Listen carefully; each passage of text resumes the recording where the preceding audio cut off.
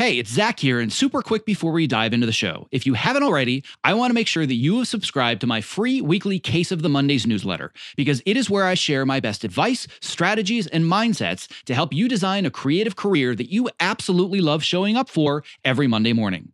When you sign up, I'll even send you a bonus 5-day email course to help you clarify and prioritize the next small steps in your unique path to success. To sign up, just visit optimizeyourself.me/newsletter. All right, on to today's episode. My name is Zach Arnold, and I'm a former Hollywood film and television editor turned career strategist and the creator of Optimize Yourself, where I help artists, creatives, and storytellers just like you design the more balanced, more sustainable, and more fulfilling creative career that you deserve. In a nutshell, I'm Tim Ferriss meets Ted Lasso, minus the mustache, because I am obsessed with both learning everything I can about optimizing human potential while also inspiring you to realize yours. If you are ready to step outside your comfort zone, let's dive right in and unlock the optimized version of you. Hello, and welcome to the Optimize Yourself podcast, where I share honest and candid conversations with best-selling authors, world-class athletes, Hollywood legends, elite experts in a variety of fields, as well as everyday people that are achieving extraordinary things. It means the world to me that with all the podcast choices out there, you have chosen to invest your valuable time, energy, and attention with me.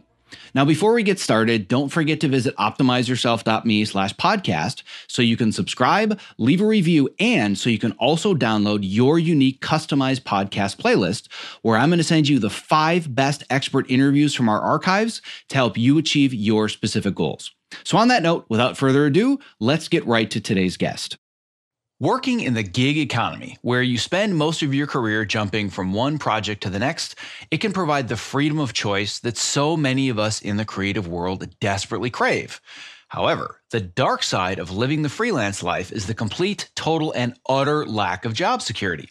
And now with the advent of this brand new AB5 legislation, at least for those of us in California, practically overnight, it has become almost impossible to make your living as a freelancer.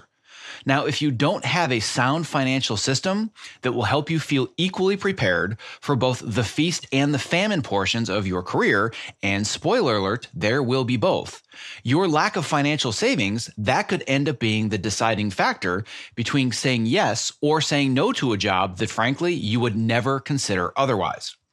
Fast forward to a decade later, where you have now spent the last 10 years, quote unquote, just trying to find the next gig so you can pay your bills. But then you find yourself wondering, how the heck did I get here? One of the main reasons could be as simple as not having your finances organized so that you can confidently say no to projects that you don't want to work on. My guest today is Mike Michalowicz. He is the founder of several multi-million-dollar companies, as well as the author of multiple best-selling books on entrepreneurship. And today, Mike and I talk specifically about his book, Profit First, which is an incredibly simple yet powerful way to manage your finances as a small business owner. And yes, even if you're a freelancer, guess what? You are a small business. Now, if done consistently and correctly, Profit First can afford you the time and the freedom that you need to prioritize your career growth and, frankly, your well-being, as opposed to always feeling like you're just chasing the next gig. Now, as a side note, this episode does not specifically talk in any way about the AB5 legislation, because I actually recorded this interview before that became law. Regardless, if you are struggling to navigate the new world of being a freelancer versus becoming an employee, there is no system that I recommend more highly than Mike's Profit First financial system. All right, without further ado, my interview with entrepreneur, best-selling author, and financial mastermind, Mike Michalowicz. I'm here today with Mike Michalowicz, who's the author of Clockwork, Surge, The Pumpkin Plan, and the books that we're most likely going to talk in our conversation about today, The Toilet Paper Entrepreneur and Profit First. And I have to say, Mike, before we get started, that I want to mention your audiobooks are by far the most entertaining ones that I have ever listened to. You are quite the storyteller, and you have been in my ear for hours and hours and hours during my commute. So it is a pleasure to have you on my show today. This is gonna be a lot of fun. Thanks so much for having me, Zach. I'm telling you, even if people don't care about entrepreneurship or business or anything else, just listen to your audiobooks. They're just fun. You just tell good stories. You know, I thanks for saying that. It's funny. This is who I am. So I think the greatest compliment I got was from an old college buddy that discovered one of my books, but had no idea it was me. And he was listening to it. He's like, I recognize this guy, like those lame jokes and just the way he's telling stories. Like, I think I went to college with that guy. Well, it was an old fraternity friend or brother of mine. That was the ultimate compliment, that I feel that my style or who I am hasn't changed much. And I feel I'm being integral to myself. I also realize, like, not everyone's like totally into it. It's like, oh, listen to the storyteller guy and these little jokey things. Some people it turns off, but I think the people that get it and connect with it, it just eases some difficult topics that we talk about, which is, entrepreneurship. Well, I think that you're turning the right people away that aren't interested in it. And those are the ones that are reading the dry, boring business books that say things like, oh, I don't know that sales equals, expenses minus profit and this and blah, blah, blah, like all of these things. And you're kind of turning all of this on its head, which is one of the reasons I gravitated towards you, because your voice drew me in, because I'm the same way, where I like to look at things from a very, very different perspective and kind of tell the real story behind the story that most of the people on the surface aren't willing to talk about. I love that. I love that because it's immersive too. I think of some of the books I've read and enjoyed, but they're presented almost like it's a professor kind of lecturing to me, and it loses some of its credibility. Like I read some of these concepts and these ideas, I'm like, these are amazing, but it's not applicable to me. Other authors, though, kind of show it's kind of the armor over the shoulder kind of mentality. And that's what I'm trying to do too, is show that I'm sharing what I know, but I'm also on this journey. It's not like I have it all perfected. And at least for me, it's a more approachable style. It's more digestible and feels more doable. Yeah, I couldn't agree more. I'm the same way, where if somebody is reading a book to me or writing an article and they're on a podium, no thanks, I'm good. But if it's somebody that's reading the article or the book from the trenches and they're sitting next to me, oh, I'll listen all day long. Yeah. Right. Especially if I'm sharing a beer with them. Oh, yeah, absolutely. So the reason that I wanted to talk with you today and why this is so important to me is I don't have a lot of entrepreneurs or business people per se on this show. What I have are freelancers that are living in the gig economy. By day, by trade, I'm a Hollywood film editor. I'm currently working on the TV show Cobra Kai, and I've worked on a lot of other big Hollywood shows in the past. And many of the people that come to my program, that come to this podcast, that read my articles, they're in the gig economy. And one of the greatest struggles they have is, I'm stuck where I am right now. I don't really like my job. I keep saying yes to the wrong things, but I just can't afford to move on and take lower budget things that I'm passionate about to make that transition. And my response is always, well, have you sat down and really figured out your finances? Have you planned them? Do you have what I call your sleep easy number? So you can say no to a bunch of jobs for months. And at first the concept makes sense to them. And they're like, well, that's great, but how do I do it? And I say, well, let me introduce you to a guy named Mike Michalowicz and a book called Profit First. Because even though we're not, and some of us are entrepreneurs, I myself am an entrepreneur and some of my followers are as well, but most of them are still freelancers that don't understand that they are a business. So I want to talk a little bit about that in general and just talk about this idea of profit first, but I don't want to get right into the numbers and the formulas. I want to get into where it really came from from you as a person and your story. Oh, sure.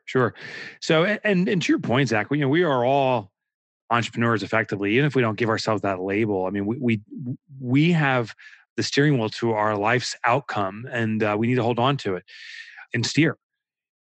For me, when it came to Profit First, so I've been an entrepreneur my entire adult life. I grew businesses, but I was always surviving check by check. And I'd grown from the outside, businesses that were perceived to be pretty significant. I had one, I grew to a couple of $1 million and sold it. Another one I grew to 7 million. For a small business, that's a nice growth trajectory.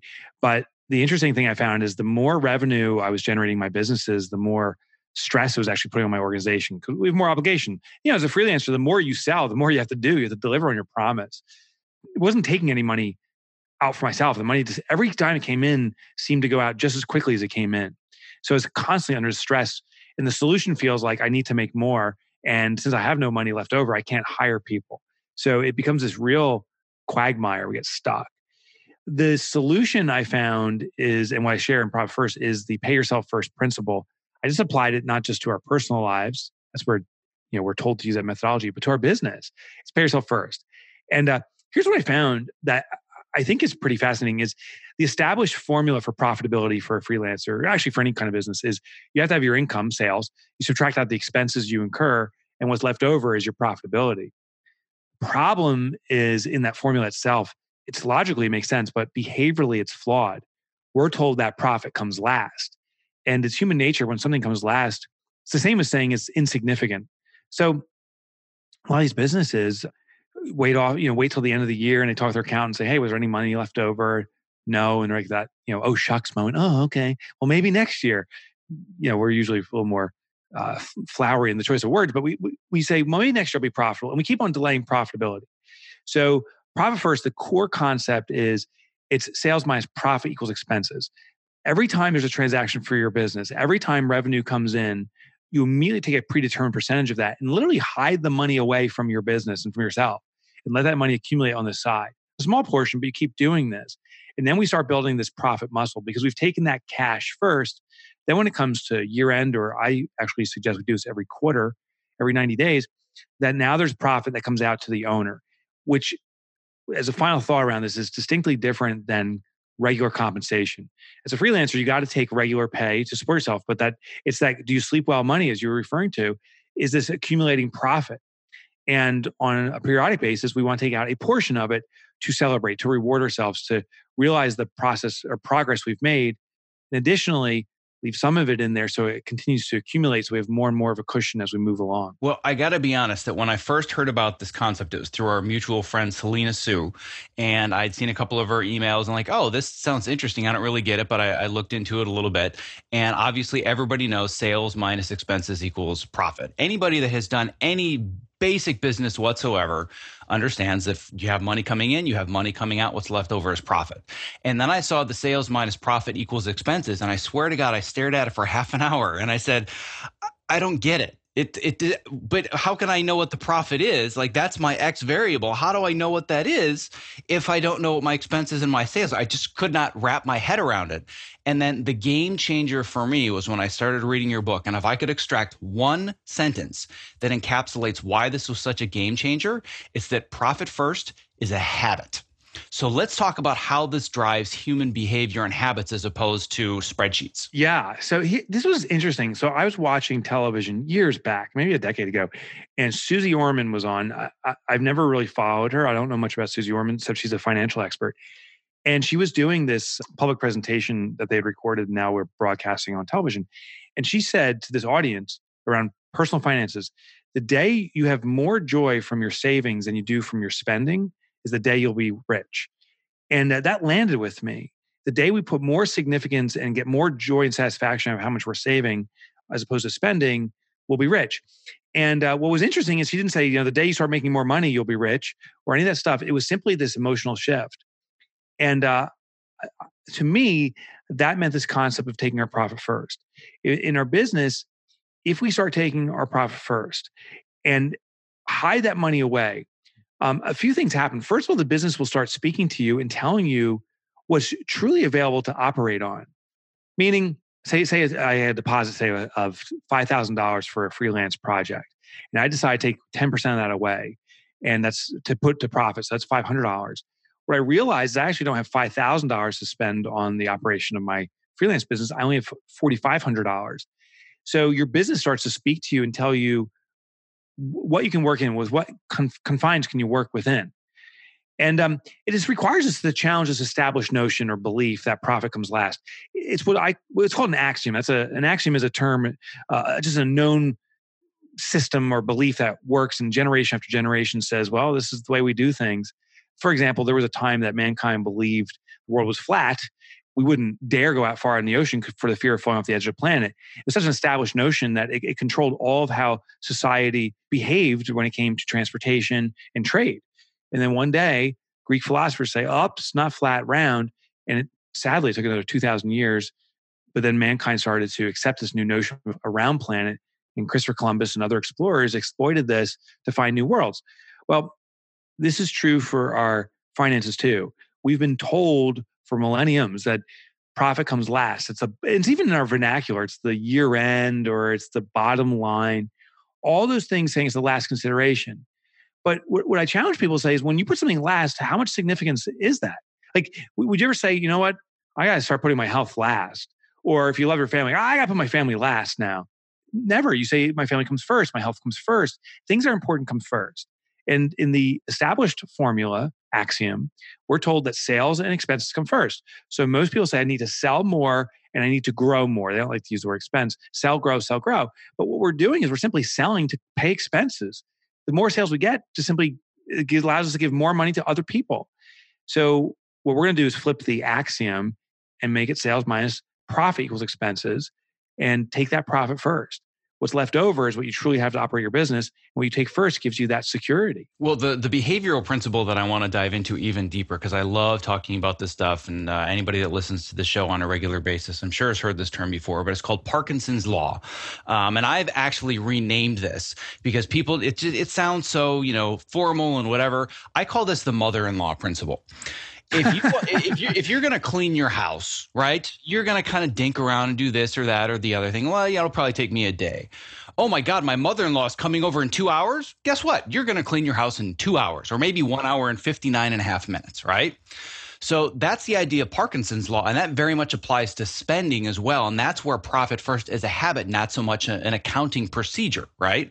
So yeah. I want to kind of go back a little bit if you're willing to. And I want you to talk about the check for $388,000 and the piggy bank that ultimately changed your life and your behavior patterns around spending. Yeah. And it was all rooted in Parkinson's Law, to your point. So I did get a check. That was one of many checks. I sold my second company to Robert Half International. They're a Fortune 500. They own account temps, office temps, and all these different businesses. And I had this company that did computer crime investigation.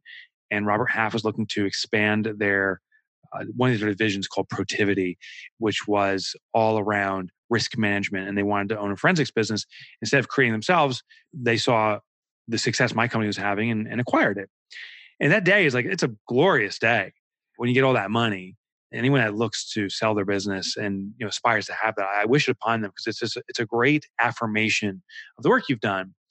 But for me, and that was just one check of many. I mean, we sold it for millions. There was one big shift that happened for me that I'm ashamed about now. And I committed never to being that guy, but I became that guy that now I have this money and money coming in, more money than I've ever had in my life. I'm like, I got to live large now. So I bought a Dodge Viper, a Land Rover LR3, a BMW, all on the same day.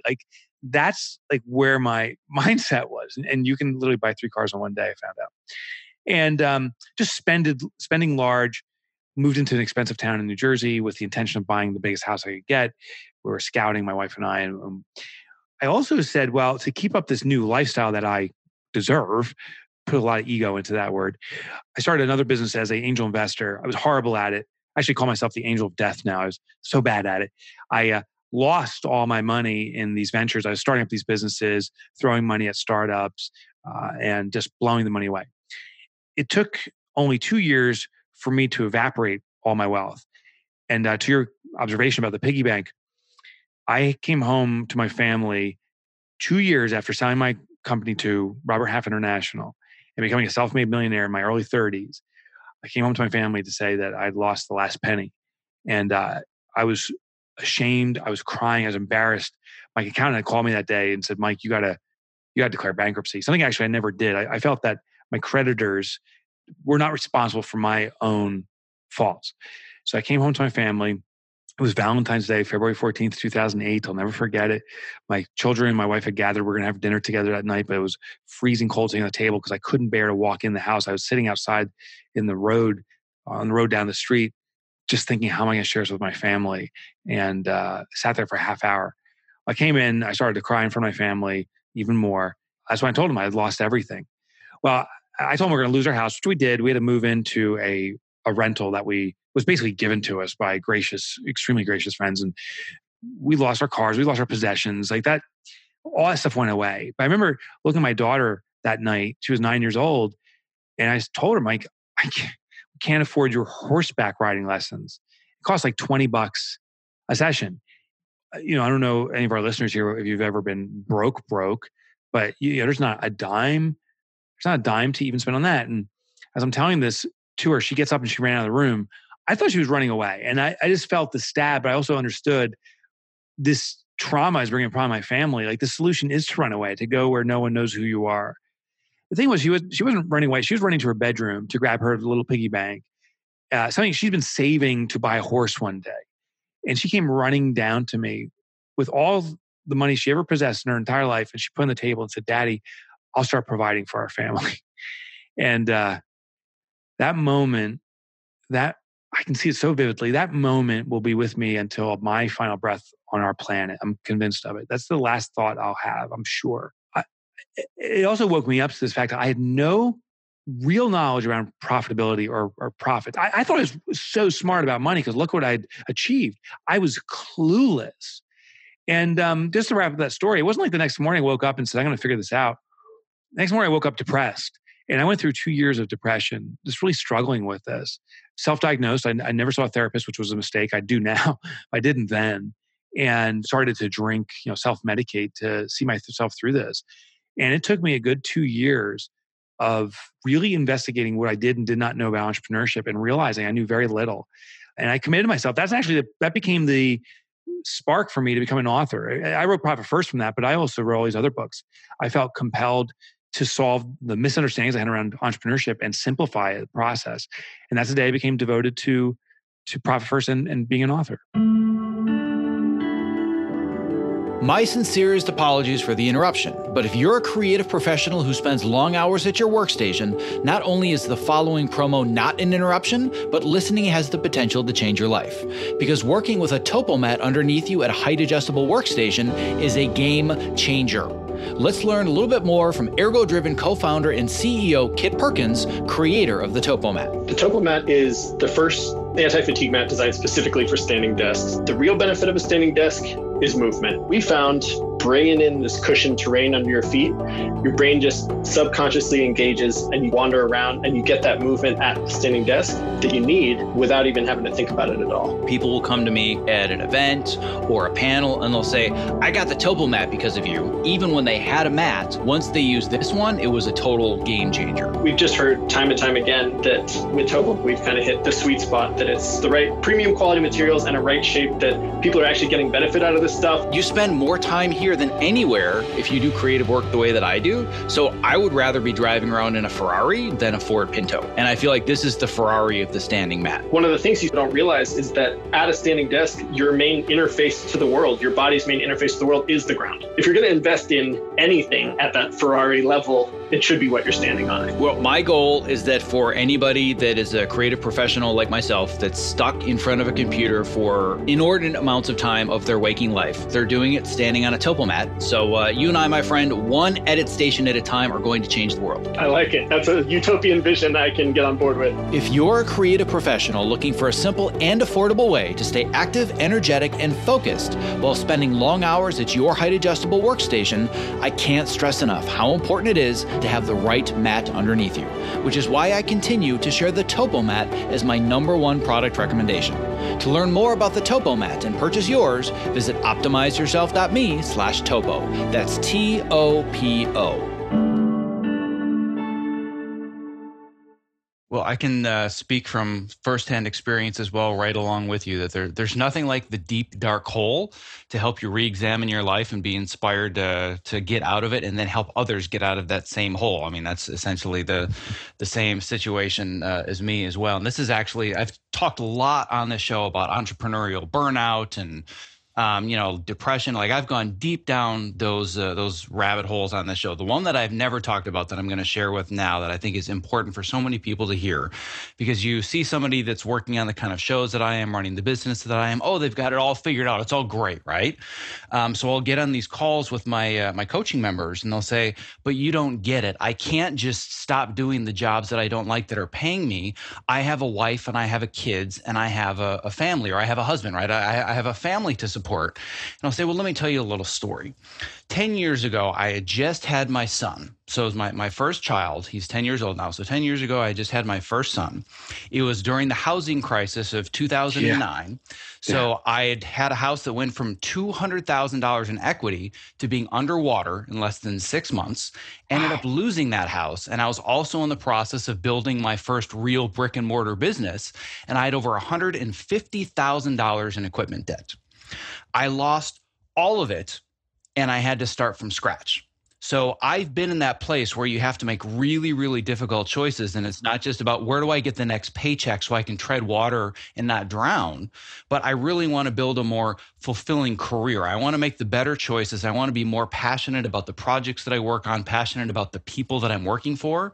And for a lot of people, it's just, do I even watch or interact with the kind of work that I'm doing as a fan? Because that's a really big thing in my industry, is that if you work on, like, let's say, the Housewives of Beverly Hills, and some of the people in my program do, they're like, I would never, ever watch this stuff. It's hard to do it for 50 or 60 hours a week. Just like if you're running a business where you're not interested in your customers or interested in your product, that's miserable. But there are plenty of people that do it because they're chasing after sales. But like we're talking about, sales are very different than profit. Oh, yeah. So, I like to talk to them about building the habit of starting to take some of that money and putting it away. And it may take time. It might take months, or it might even take a year or more. But you have to have that safety net so you can say no to the things that you don't want to do and start saying yes to the things you do want, even if you have to take half a step back financially. And that's when I discovered Profit First. And just as a kind of an addendum to this, I'm assuming you're familiar with Ramit Sethi as well, right? Yeah, he's a friend of mine. Yeah. Yeah. So Ramit was kind of one of the first entrepreneurs that I really latched on to. He's now become awesome. a digital mentor of mine. He actually invited me to fly to New York City to speak live on a webinar with him about the business that I had built using some of his methods.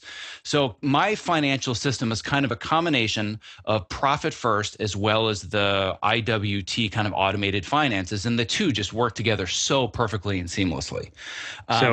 Just a funny aside, I Will Teach You to Be Rich book is amazing. I just had breakfast with Ramit about 3 weeks ago. Oh my God, small world. Yeah. So next time you talk to him, I played a little prank on him. I made a suggestion for his next book. So I got to keep it secret for now. But next time you see him, Zach, definitely say, hey, I heard you have a new book coming out. And Mike McCallum sent you some details on it. So I'm definitely going to have to email him right after our. Yeah, totally do it. Yeah. Here.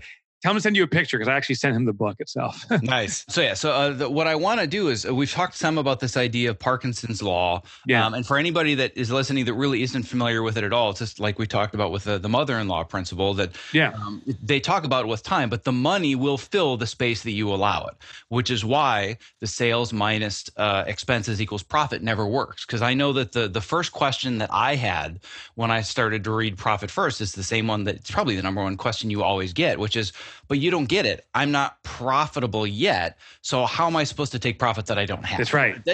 I can't wrap my head around it. It's a catch-22. Right. So people say it all the time. They're like, I need to be profitable to take a profit. And I understand the logic, but you'll never get there because of Parkinson's law. So let's explore Parkinson's law just a little bit further. So he was a theorist, I believe from the 1950s, studying how as a resource expands its availability, that our demand for it will actually increase. Now, his studies were predominantly around time. Like your mother-in-law principle is perfect. Like, if I'm giving a week to complete a project, it'll probably take me a week. If I'm given 2 hours to complete that project, I'll probably crank it through and get done in 2 hours. In fact, a lot of people say that their best skills are when it comes to studying and preparing for tests is when it comes to cramming. Like people say, I cram so well. Well, that's human nature, actually. When there's less time available to complete a task, we become more efficient and more focused on completing it successfully. So most of us are actually good at cramming. Well, this study went out beyond just time. It went to any resource. I wrote in Profit First an example around toothpaste. You may notice that a new tube of toothpaste lasts, 3, maybe 4 weeks. But a near empty tube of toothpaste can be stretched presumably for like 3 or 4 weeks. We keep on twisting it and bending it, and we will become more frugal. It's called forced frugality. When there's less of a supply, you use less, but also become highly innovative in the twists and turns and squeezes and cutting off the backside of the toothpaste tube to keep on extracting toothpaste. So this is true for all these elements, and money's the same thing. We are wired as a human natural wiring. As more money flows into our business, we will spend more, and it's easily justified. We just say, oh, I need that new equipment. I need to spend on this. When we take our profit first, this business shows us what's truly available. We constrain the supply. We're intentionally serving up a near empty tube of toothpaste. And then what we start to do, our natural response is to force frugality. We spend less money, but we also become highly innovative in its use. So to think that you need to be profitable first to take profit is a grand mistake. You start taking your profit immediately, starting immediately, and then your business will tell you to sustain that profitability. Here's the confines of what we need to work within. So then if we're going to take our profit first, what does that mean? Like how again, the catch-22 of like, how do I know how much profit to be taking if I don't have it yet? So where do I start? Yeah. So you start small and then you let it grow. So we say start slow, let it grow. And what it is any business, I believe, any freelancer, any employee, anyone, if we take 1% of your income that comes into your pocket and hide it away from you, chances are it'll have no adverse effect because it's such a small amount. So say I make, $100,000 a year. That's a nice salary. I take 1% of that. I'm saying take $1,000. Because if you can live your life off $100,000, I'm sure you can live the identical life off $99,000 a year. But we've taken aside that $1,000 and have hidden it away. So we start off at 1%. And how we do this in practice is every time a deposit comes in, maybe $100 comes in, I'm saying take $1. If you can live off that $100, you can live off $99. And so whenever money comes in, you take 1% of it and hide it away into this profit account. It's an actual physical account at a bank. Make sure that it's not easily accessible. You don't want an ATM card for it. You don't want online banking. You don't want starter checks, any kind of checks for it. You want to kind of hide it away from yourself. Then once you start this 1%, then very quickly, and we do this usually on a quarterly basis, sometimes even faster, we say, well, if we take 2% profit and 3%, and maybe it takes us a year or even a year and a half or two to get up to 15 or 20% profit, or maybe we stay at 10%, but you will find the amount of profitability that you can easily sustain. Every time you take this little baby step forward in increasing profitability, it is forcing you to reflect on your business, to be more frugal, to be more innovative in the use of what you have. So start slow, let the percentages grow. Yeah, I love all of that. And I think that that's a really good concept. And like we talked about, it's a good habit to adopt. And for anybody that's saying, well, I can't take 1%, well, then clearly they have some serious financial management issues. But like you talk about in the book, figuring this out makes you realize, oh, wow, I need to do a much deeper assessment of how I'm actually spending my money, where it's going, and what my habits are. And I know that that's something that you work with in conferences and in your book, and you do coaching as well. So let's talk about how do we actually assess the health of either our business or just the way that we're managing our finances if we're an entrepreneur, which, i.e., by the way, you are a business. So how do we assess the health of where we are? How do we even know if this is going to work or not? Yeah. So in the book, I developed an assessment process. What I did is I evaluated what I call the fiscally elite businesses and freelancers, actually. So, which is, like, to your point, is a business too. We're just usually a business of one person, but it's a company. I ran an analysis and found what the fiscally elite businesses were doing. And this was an industry agnostic study. I included every industry and found that the elite performers, and every market has it. Like I've talked with manufacturers. I just returned from a speaking engagement to a group of manufacturers, thousands of people in this room, and they say, I do my presentation on profit first, and I say, I think you can achieve 20% profit. And you hear like the guffaws. They're like, are you kidding me? You know nothing about manufacturing. The margins are so razor thin, we barely make half of 1% on our transactions. I say, well, I did research around manufacturers, and there is a group of manufacturers that achieve 20% profitability.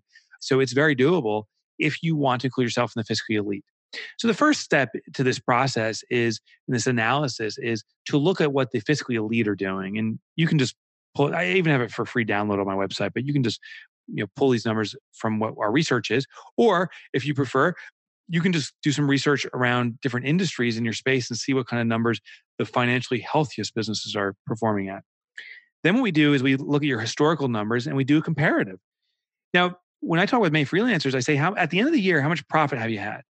Now, this is in addition to owner's compensation. Owner's compensation is your normalized salary. So if you're taking in distributions or a paycheck or however you are, that's your salary. I say, how much of a cash bonus did you issue at the end of the year? When the year was over and all the things were done, how much extra cash did your business give you? And for most freelancers, the immediate response is, yeah, exactly. Yeah, right. Are you kidding me? Yeah. So that's the exact response, right? Are you freaking kidding? It's zero. Or I had to put money back into the business. So most people are starting off with 0% profitability. I also ask them, if we hired someone to replace your work, we hired someone, what would you have to pay them? And not so surprisingly, for some to many freelancers I talk with, they say, if I had to hire someone, that they get paid more than I get paid. So we're inadequately paying ourselves. And then I ask them, I say, well, taxes. Did your business pay your taxes on your own behalf, or do you have to pay your taxes out of your distributions yourself? And everyone says, no, I pay my own taxes. Well, we started our business in part for financial freedom. And financial freedom is not worrying about cash outlays, including or particularly taxes. So your business, and it doesn't matter the formation of the company you have, if it's an LLC or sole proprietorship or even an S Corp or C Corp, your business can always pay your taxes. There's different ways of doing it to make sure it's within the confines of the law, but you can do it. So the business pays taxes. So what we do is we look at these historical numbers, the profit, the owner's compensation, the taxes, and the operating expenses compared to the fiscally elite. And that's where we can go because we know other businesses have done it. Now, we don't say, oh, you've never been profitable. Let's start taking 10% profit. Oh, you're inadequately paying yourself. Let's ramp up your pay. You never pay taxes. Don't worry about it. The business will start reserving money for that. Oh, and as a result, to balance this out, we got to cut your operating expenses to the bone. We don't start off that way. It's too abrupt of a change. It's like, to me, it's like taking a frozen mug out of the freezer and putting it in a red hot oven. That shift will shatter the glass. So we have to go through a slow warm up process. And so what we do is now we have these targets of where we want to go. We start slow and let it grow, as we talked about earlier. So you'd start off maybe your profit account at 1%. If historically about 20% of your top line was going to your compensation, we'll move up to 21 or 22. And if your historical compensation was 80% of your income coming in was going to use pay, we might move that up to 81, or we may choose to move it down to 79% to give an extra percent to profit. And the reason that's important, owner's compensation is what you should live your lifestyle off of. That sets your lifestyle standard. Profit's the bonus above it. So we start making shifts that way, but small incremental shifts targeting these targets that we've defined. And it takes us a year, maybe 2 to get there. And we start slowly too. You don't have to open up all these different accounts at your bank. You can start off maybe just one here, and a few months later, you start with another one. But we do have to get started. Just thinking about this conceptually never works. Doing this on a spreadsheet is a great failure. In fact, every business I've consulted with has tried to do this on a spreadsheet. I tell them, I say, you know what, you're already doing this in a glorified spreadsheet called your accounting system. If you're doing accounting, all your numbers are tracked, how much profitability you have, what's going toward taxes, all that stuff's tracked already. How's that serving you? And most people say, well, it's not, because I do bank balance accounting. I log into my bank account, see how much money I have. Based upon what I see there, I take action. So if that's how you behave, first I want you to know that's normal. But if you behave that way, bank balance accounting, what we'll do is we're going to set up these accounts, profit, owner's comp, and so forth at your bank, allocate the money to it to intercept that money before we spend it, and then work within the confines of what's truly available based upon these accounts. Well, there's 2 things that I want to pull out of this. There's so many good things, but the 2 that I really want to pull out right now are this idea of accounting and also lifestyle, 2 very divergent directions that I want to go, but I want to put a pin in both of them to make sure that we hit them both. The first one I want to talk about, since you just brought up accounting, was a conversation that I had with my accountant after I had been introduced to you and I started opening up all my accounts. She's like, and she does my bookkeeping. She's not full-time or anything because I'm still, a freelancer. So she works for me maybe 5-10 hours a month. She's like, what's with all the bank accounts? Oh, yeah. Like, well, let me explain to you. There's this thing that I'm doing. It's called Profit First. She hadn't heard of it. And her immediate response was, well, you don't need all of these accounts. You know that I send you reports and I send you your cash flow statement at the end of every month. I'm like, yes, I understand. This isn't about, taxes or anything else. You're doing a wonderful job. I need this because of my behavior. I need to learn how to better spend my money and not get stuck with the golden handcuffs, right? So what I hear about from people so much is, well, I started off living in a studio apartment and I was sleeping on a mattress on the floor and had, paper plates and spoons and whatever. And I was just making indie films and I was going out there and it was awesome. We were making it off a credit card with our buddies. But then all of a sudden they started getting paid more and they started getting money for their films and it started getting easier for the money to come in. And then they woke up 10 years later and said, I work on crap that I don't like, but I have the golden handcuffs of I have this lifestyle that has expanded beyond my means and it just continues to do that, which again goes back to this idea of Parkinson's law. So, but as you said, if you just kind of take the frozen glass out of the freezer and put it into the oven, bam, it explodes. But if you very, very slowly say, you know what, I was living off of, X amount of dollars, like you said, $100,000 a year. if you can just start to slowly put that amount away, your lifestyle will, it's almost like you don't even notice it. And at first I'm like, well, there's no way that this really works. And one of the things that I prided myself on, and I'm going to credit both you and Ramit for this, is that I meticulously knew exactly how many dollars I spent every month on groceries versus gas versus this versus that. But it took me flipping forever to manage that. And I would always get this pit in my stomach because on Saturdays it was me with a spreadsheet and Quicken and my bank reports for 2 or 3 hours. And I would lose all this time with my family. And I started to learn about this concept of living a rich life with Ramit and then learning how to create this profit first program. And I said, wait a second, maybe I don't need to be doing all of this. And maybe the reason that I never have any money left over is because I'm tracking meticulously how much I spend, but I'm allowing myself to spend all of it. So I just kind of said, all right, I'm going to blindly try this. And I started and I went from having one account. And like you said, some people they don't, need to set up the accounts at first or whatever, maybe just set up one. I'm the opposite. I opened like 20 accounts. Oh, nice. I went crazy. And I now have this fully automated financial system where all the personal stuff is going to retirement accounts or kids' college funds or saving for a trip that we're going to have in 2 years, whatever it is. And I don't even think about any of it. The only number that I care about, like you said, going back to this bank balance accounting, I'm still looking at my expense account and saying, how much do I have to spend this month? Oh, great. The wonderful thing about it, though, is that that's not all of my money. I already have the profit somewhere else where I can't even see it. I already have the tax money somewhere else where I can't even see it. I have all the places where my money needs to be. It's already there, but I can't see it because it's happening behind the scenes. So my expenses account has shrunk, but I've just learned how do I change my behaviors to make sure that I can spend that on whatever the heck I want to spend it on. And it's the same for my wife. We never have to argue about why did you buy those shoes or what's this? Right. I mean, like, if you want to take the money that's in your expense account and throw it into the fire to keep warm, I don't care because we don't need it because all the other money is everywhere else where it needs to be and it's automated. And the amount of stress that has taken out of my life is immeasurable. Yeah, I love hearing that. I have spent almost 10 years now raving about how much I love my TopoMat, and I have finally discovered what I now consider the TopoMat of desk chairs, the Core 360. The Core 360, spelled QOR, is designed to keep me constantly moving while seated in an upright and balanced position. To learn more about how it works, let's hear from Core 360 founder Dr. Turner Osler about why he created the Core 360 active sitting chair. When you sit badly for many hours a day, and that's really what the problem is. It's very hard to make yourself get up and do jumping jacks every half hour. But if you just swap to a chair that requires you to be muscularly engaged in order not to fall off, it's an easy bar to clear. For the procrastinators out there who hear all of the statistics and know how bad sitting is and it's the new smoking, and they're thinking, that's something I'll worry about in a few decades, you're going to feel the effects of having more energy at 2 o'clock in the afternoon or 4 o'clock in the afternoon that day. And that's the whole point. Your core muscles will be stronger. You'll have less back pain. All of this will make you more available for the rest of the pursuits of your life, your kids, your hobbies, your whatever. For those of us who need to practically live in front of computers to do our best creative work, the Core 360 is going to level up your game. Keep your body moving and keep the creativity flowing. To learn more and purchase what I consider to be the TopoMat of desk chairs, please go to optimizeyourself.me/core360. That's optimizeyourself.me/QOR360. It was so funny. You talked about your accountant, and her response is common. It can be defended too. I mean, traditional accounting, as she shared with you, it's like, just read the cash flow statements, read the documents I'm sending.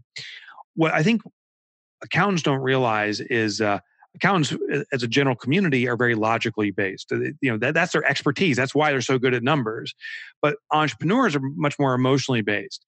We are often the greatest salespeople. We have high energy, particularly enthusiastic about what we do. We're very convincing, often convincing ourselves first something to be true, and then we can convince others because we believe it so vehemently. And that's why we're successful. The thing is, we're not typically driven by looking at through spreadsheets and stuff like that. That actually is an energy drain. So what most entrepreneurs do is we revert to this bank balance accounting. It's a real simple system. You log into your bank account, and if you have money, you can spend it. If you don't have money, you don't. And so we're circumventing the accounting. So Profit First is a system that we set up at your bank. These accounts we referred to earlier, Profit and so forth, they all sit at your bank. And so now when I log into my bank, I immediately see what money has been pre-allocated to what purpose. So it puts these guardrails around my spending behavior. One of the challenges I tell accountants, I say, listen, I get that you don't get why entrepreneurs need this, but look at your client base. Usually 80, 90% of an accountant's clients are not sustainably profitable. They're not taking quarterly profit distributions out. At the year end, they're negligible to break even. That's travesty, in my opinion. That the vast majority of businesses are not profitable. That the vast majority of business owners are in constant stress to survive, and that money is a constant worry.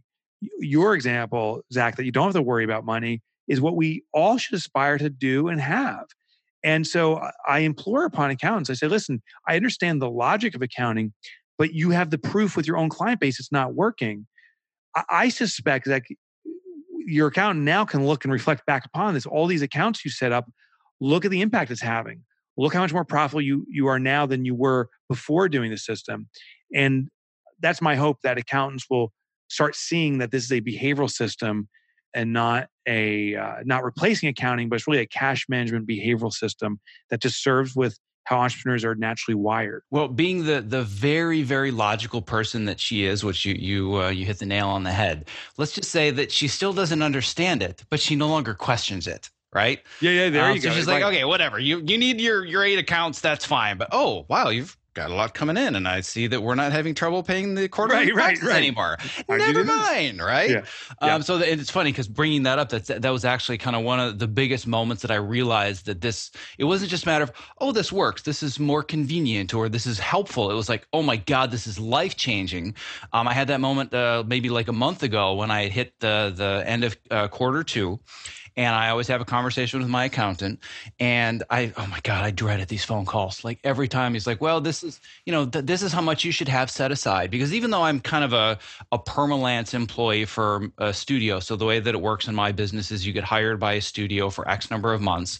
And then even if you stay on the same television show, they'll lay you off in between seasons and they rehire you, which is, it's a big pain in the ass. But the point is that we don't work 12 months a year. So you have to be a little bit more, organized with how much you're actually taking out and how much you're saving for the lean months and whatnot. But whenever I was told this is how much you should have saved for your taxes, it's like, crap, I forgot to do that again. Damn it, right? There wasn't enough left over for it. So I just fingers crossed, well, maybe if I don't make any money, then I don't have to pay any taxes, right? But then what happened on this call was he had said, well, based on the numbers that you have so far projecting to the end of the year, this is how much you should have saved. And I'm like, oh, that's fantastic. That's what I saved. He's like, no, you don't understand. This is what you need at the end of the year if you make an extra X number of dollars. I'm like, hold on a second. You're telling me that I already have my full year's tax payment ready to go next April and it's July? He's like, yeah, you're in good shape, man. I was like, holy crap. So, obviously I started to rebalance my allocations because I was almost saving too much. But I already have next year's taxes paid sitting in some random account somewhere that I don't even see because of this system. It was just invisibly going there. I'm like, holy crap, my taxes are paid next year. Woohoo! Like big change compared to where I was a couple of years ago. So I, in my book, I encourage people to email me, and I'm now getting well over 100 emails a day from readers. So I have to figure out a better system to keep up with it. But one of my favorite parts of the year happens at the end of every quarter. So quarterlies are due in September. They're going to be due again in January. And the emails I get, and I never expected this, but now I do, is that people are celebrating like you. They're like, woohoo, my taxes have been reserved. I'm ready to pay it. I got money left over. And the interesting thing is this is another behavioral response. The Profit First system does not skirt tax law or something. It's not a system to not pay taxes, but it is a system for the business to reserve taxes on your behalf. And there's a behavioral trigger. It's called loss aversion. When I pay the taxes out of my own pocket, I experience loss aversion because what it means is I took in money and now the government's coming to me saying, hey, some of that money you took in, sorry, that's our money. It's kind of like if you ever see a car you want, like a nice shiny red sports car in the window of the shop, it looks nice, but we don't go to extreme measures necessarily to gain it. Definitely not the same extreme measures we would go to once we possess it. Because once we possess it, now that's our baby, we will go to extraordinary measures to retain it. Even if the dealership says, hey, you missed a payment, we're going to reclaim the car, we'll work a second job now. We'll start doing Uber at night to pay for my baby. And I'll drop the insurance and never drive it again just to reduce some costs and keep it locked up in my garage because it's my baby. So we do these extreme things to possess something once we have it and feel extraordinary pain when there's a threat of it going away from us or it is taken away from us. That's called loss aversion. So what Profit First does is interesting, is now that the business is reserving the money on our behalf and pays our tax bill, even though it's the same dollar amount due, the fact that the business has reserved it and it never went into our pocket, that shiny red baby was never ours. We're like, oh, okay, that's the money reserved for the government. It's theirs. And we don't feel that loss aversion. Well, the other area where I saw this, and this is actually what spurred the email that I sent to you, which ended up getting you on the call here today. But I decided that after years and years of driving what I call a sardine can with four wheels. I had a little tiny 2005 Toyota Prius, had over 170,000 miles on it. Yeah. Like my mom even told me, she's like, I'm so glad you got another car because I was embarrassed to sit in yours. Like it was just bad. It was just nasty. I'm nice, like, I know. Yeah. But it was all about behavior. And I said, I know I want to get a nice car that's going to last me 10 years and that's going to cost money. But instead of just being like, all right, I'm just going to jump in and splurge, I gave myself a year runway and I started making monthly payments, but to a profit account. Right? Yeah. So then by the time I had to get the car, I was already making the monthly payments, which meant that my budget overall around those monthly payments had already changed and my behaviors were such that I was making sure that money was in an account. But when it went to the profit account, I had a healthy down payment. And as soon as I started making the monthly payments, it was like nothing had changed because the exact same dollar amount just went from my profit account to my car payment. But it was just a seamless transition, except for when people are like, dude, how did you get the car? I'm like, well, let me explain to you this little thing called Profit First. And that's what I ended up sending you was the picture of me with my car and realizing that it never would have happened had I not been better about my behavioral habits around where I put money. And that's where all this comes into. And we could go down this rabbit hole forever. And guess what? You have an entire book that does that for people. But just very, very, very quickly, let's just talk about the 5 foundational accounts just to give people a taste to get them started. Yeah. You set them up for your business. And if you're a sole proprietorship, you can set up with your own accounts personally. But the 5 foundational accounts are as follows. The first one's called income. And these can all be checking accounts initially, maybe savings accounts for a couple of them, and I'll share which ones. But the first one's income. And the idea of this account is it's a depository only account.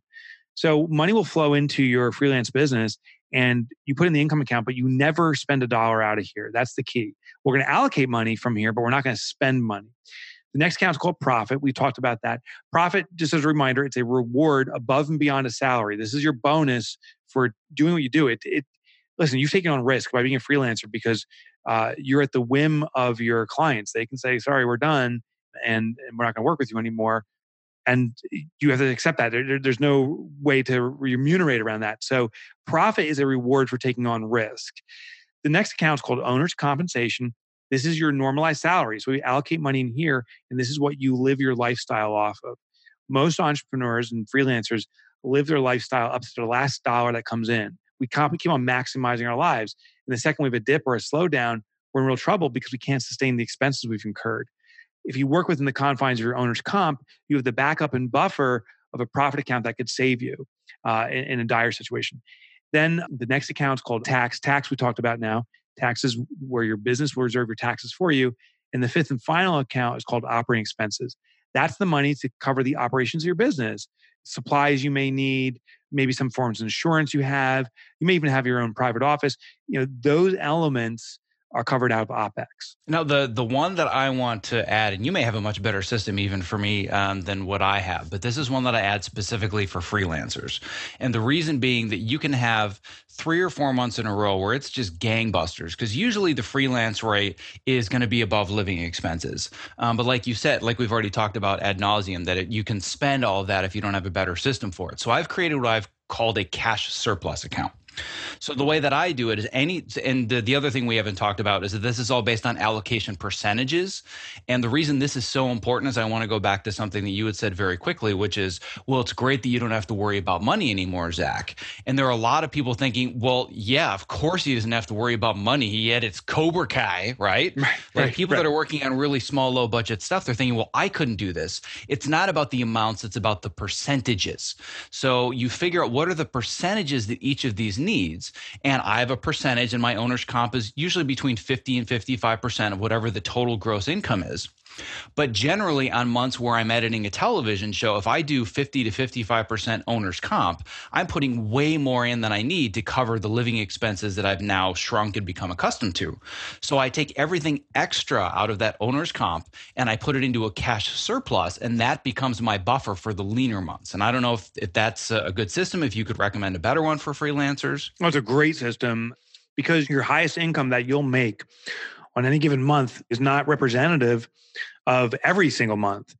So it's human nature that as our income increases, we have a great month. We're like, oh, this is my new standard of living. But things will go away, things will slow down.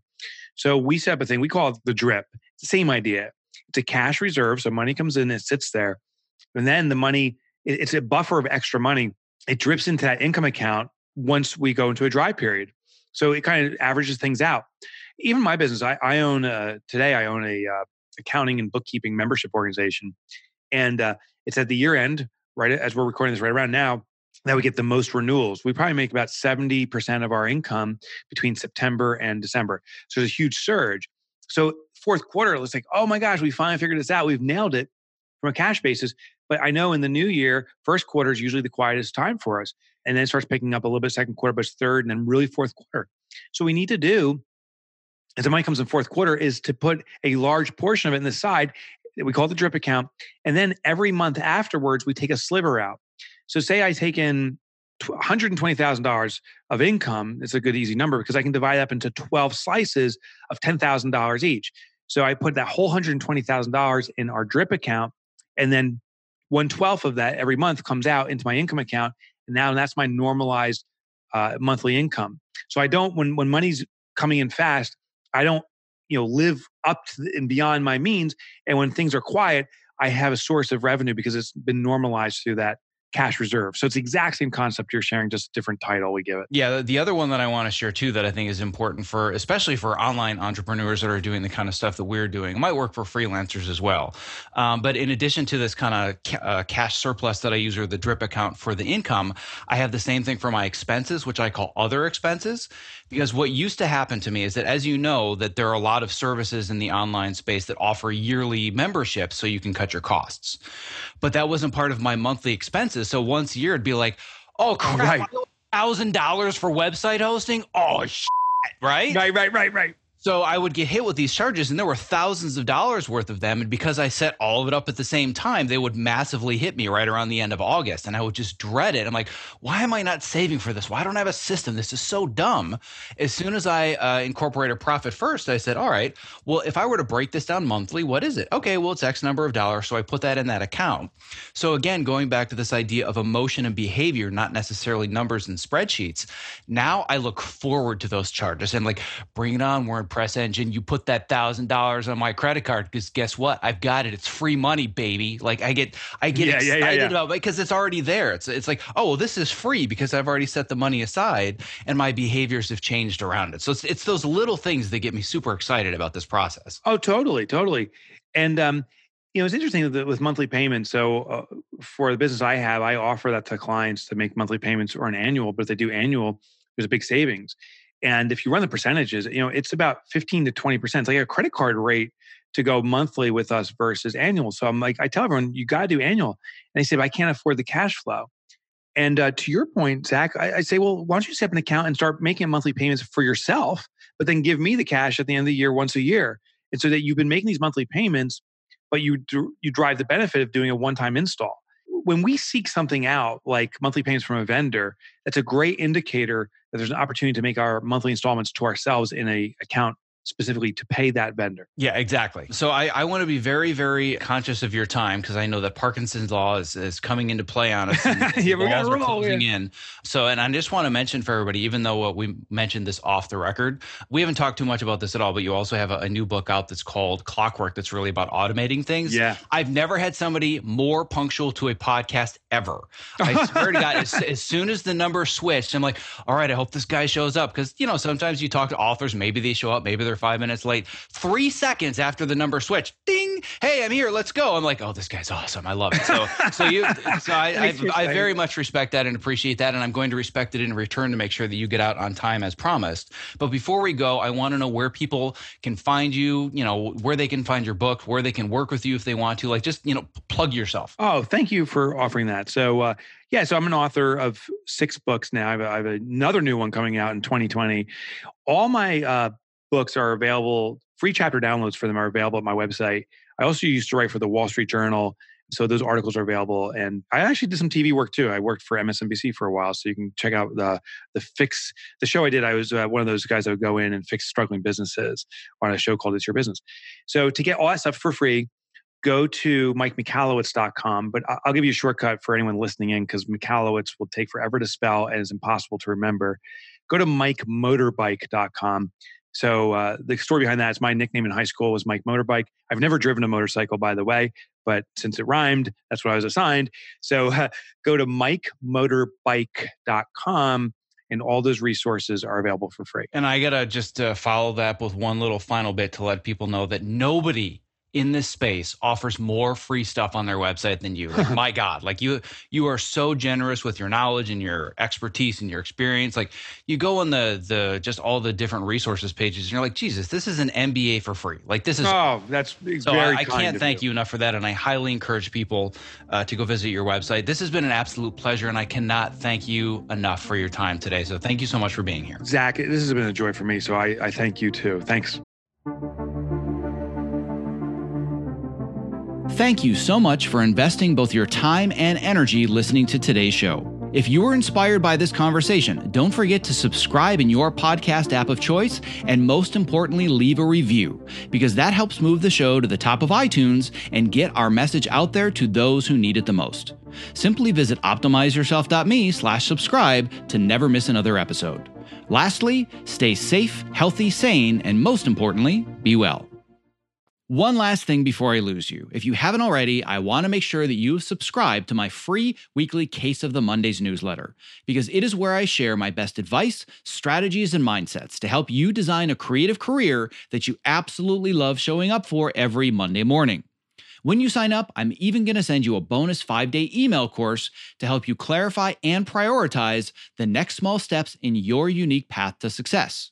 To sign up, just visit optimizeyourself.me/newsletter, and I will see you in your inbox.